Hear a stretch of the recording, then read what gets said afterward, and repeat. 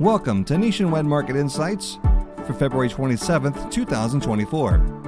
Where could investors move their money when rates go lower? After a very long tightening cycle, the FOMC is poised to lower the Fed funds rate this year. When could this happen? And how low could rates go? And how could this impact investment strategies? This is Brian Kirk, and with me today we have Nationwide's Chief Economist, Bostjancic, and Nationwide Chief of Investment Research, Mark Hackett. Kathy, Mark, thanks for joining us today. Kathy, let's start with you.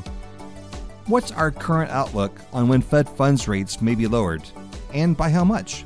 Well, thanks, Brian. As you indicated, the Fed Reserve over the previous 2 years has really aggressively hiked interest rates. In fact, the Fed funds rate has been at 5% or higher since the middle of last year.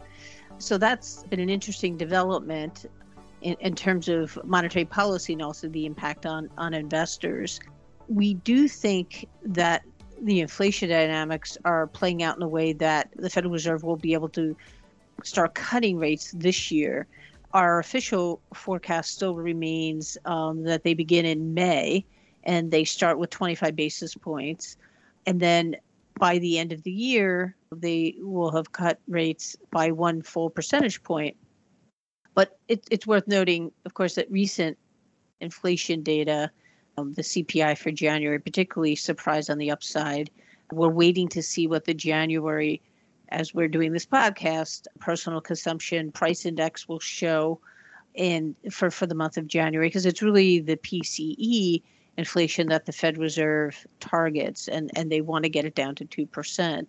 But what we saw with the CPI data, which moves in close tandem with the PCE inflation, is that inflation actually accelerated, particularly if you look at a 3-month annualized rate. And that's important because it does annualize the rate, but it also captures the most recent data.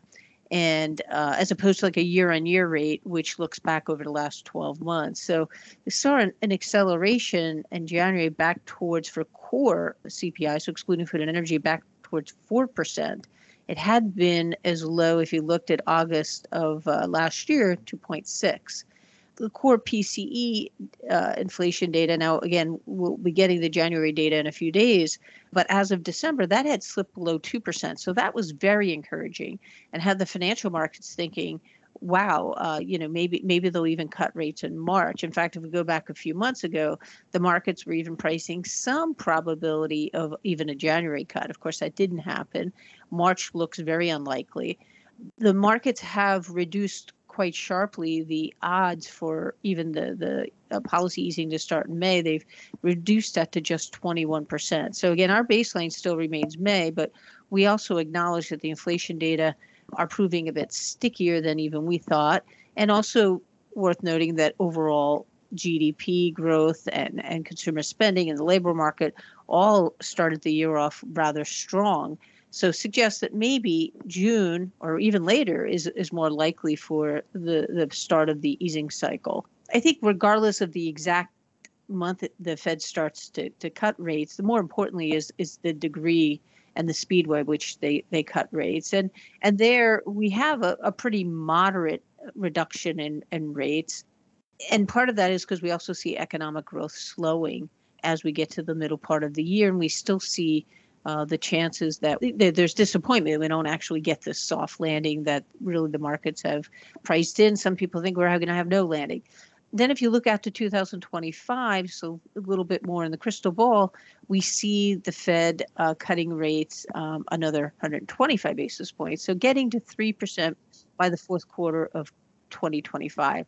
But they really don't get back to what we would say is their neutral rate, 2.5, until the middle of 2026. So it's a pretty slow and gradual cutting of rates compared to previous history. And really it is contingent, our forecast that we get 100 basis points of rate reduction is that inflation starts to trend lower and also that economic activity slows as well.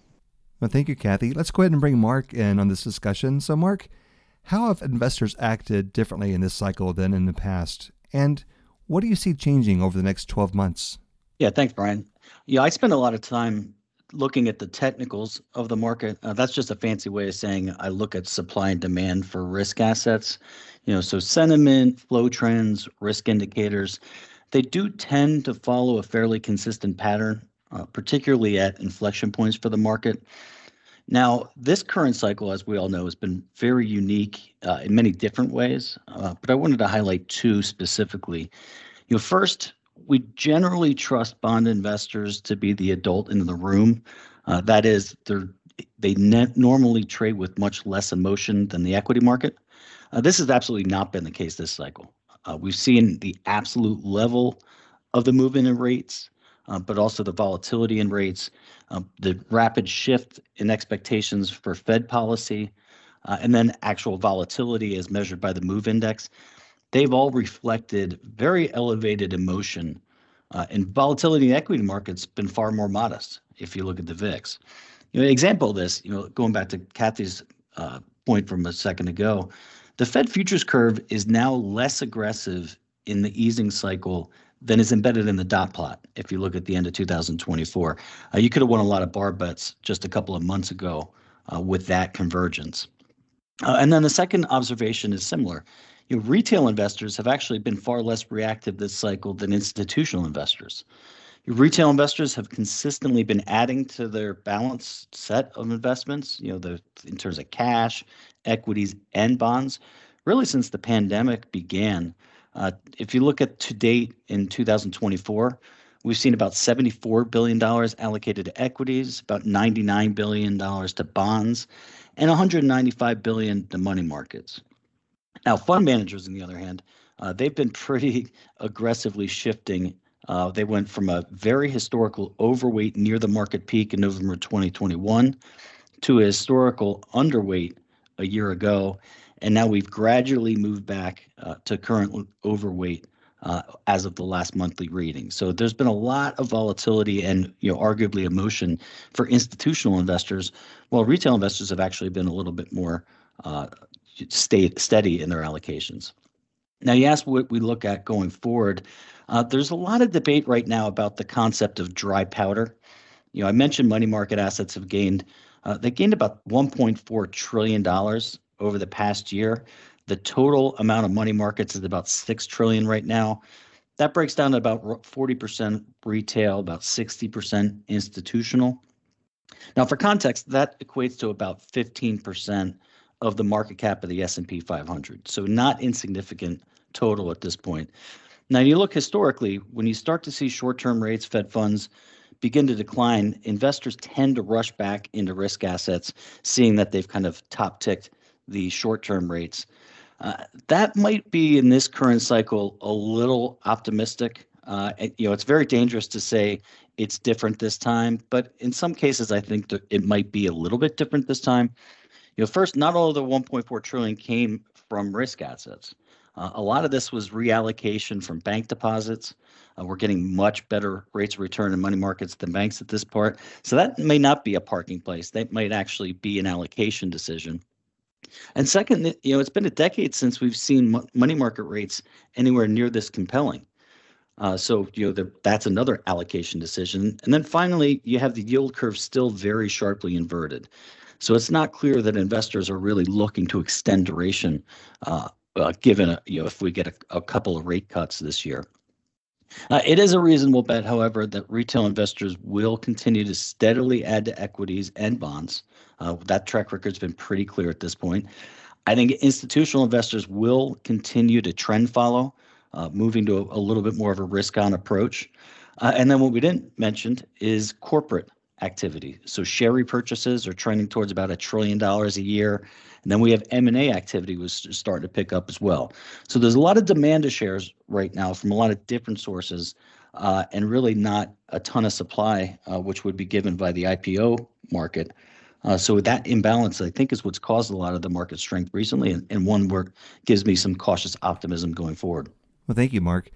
Let's follow up with Kathy now. Kathy, earlier you talked about the pace of the loosening of monetary policy.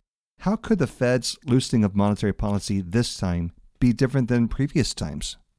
So there is an old adage when it comes to watching the Federal Reserve and how they change policy rates throughout the business cycle. And the adage is they raise rates like they're going up an escalator.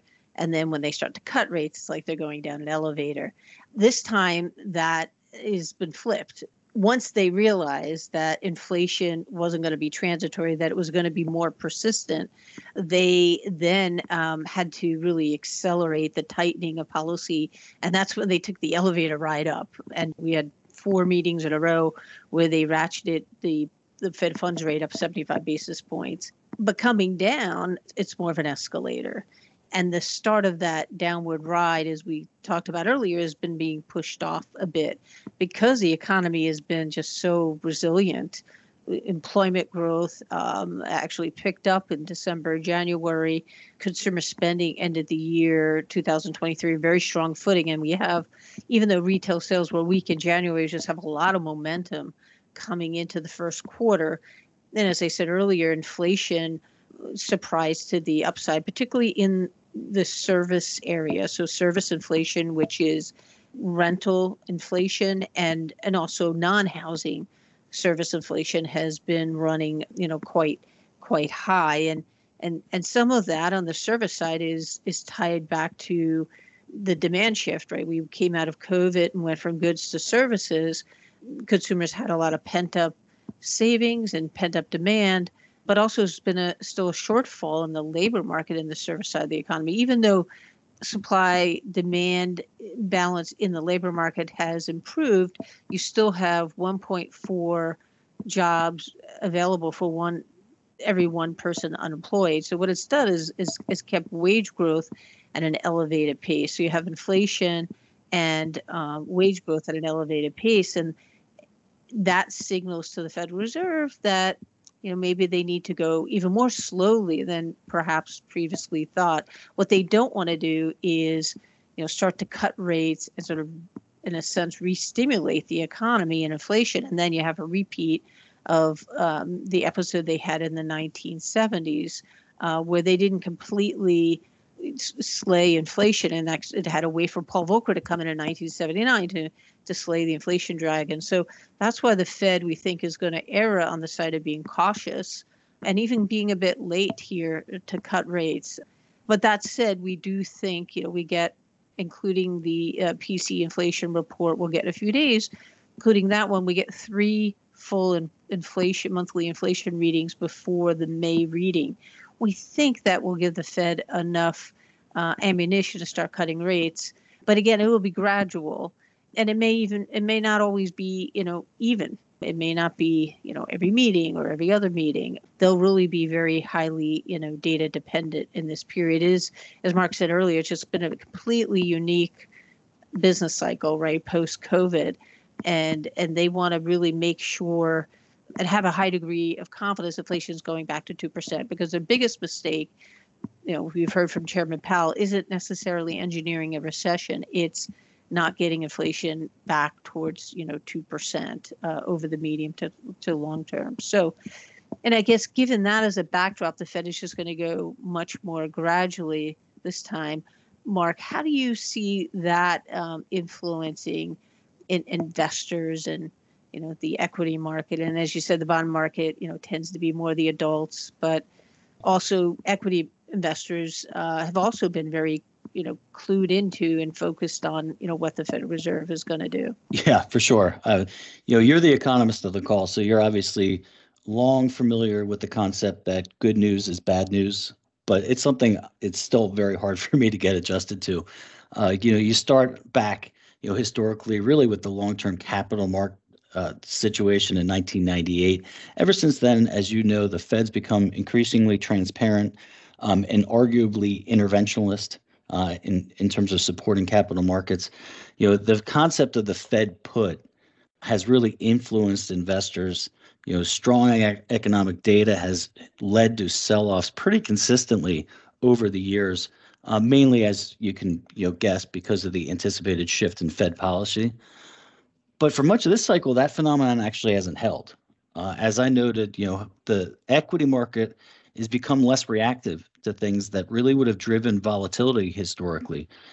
Not only Federal Reserve activity, but also geopolitics, inflation concerns, some of the political uncertainty that exists. That really hasn't driven volatility in the markets right now. And I think that that's, going back to my previous comments, an indication of a bit of a healthier, less emotional market. We've seen 15 positive weeks in equities in the past 17. We've jumped 25% in just the past 4 months. That's at the same time that we've seen the expectation for Fed rate cuts go from 6 to 3 in 2024, at least in the curve. And as you noted earlier, with some inflation data surprising to the upside. So if you could imagine 12, 18, 24 months, Fed rate policy expectations shifting this rapidly, and inflation data surprising the upside, yet the market is calm and strong, I think we would absolutely take that.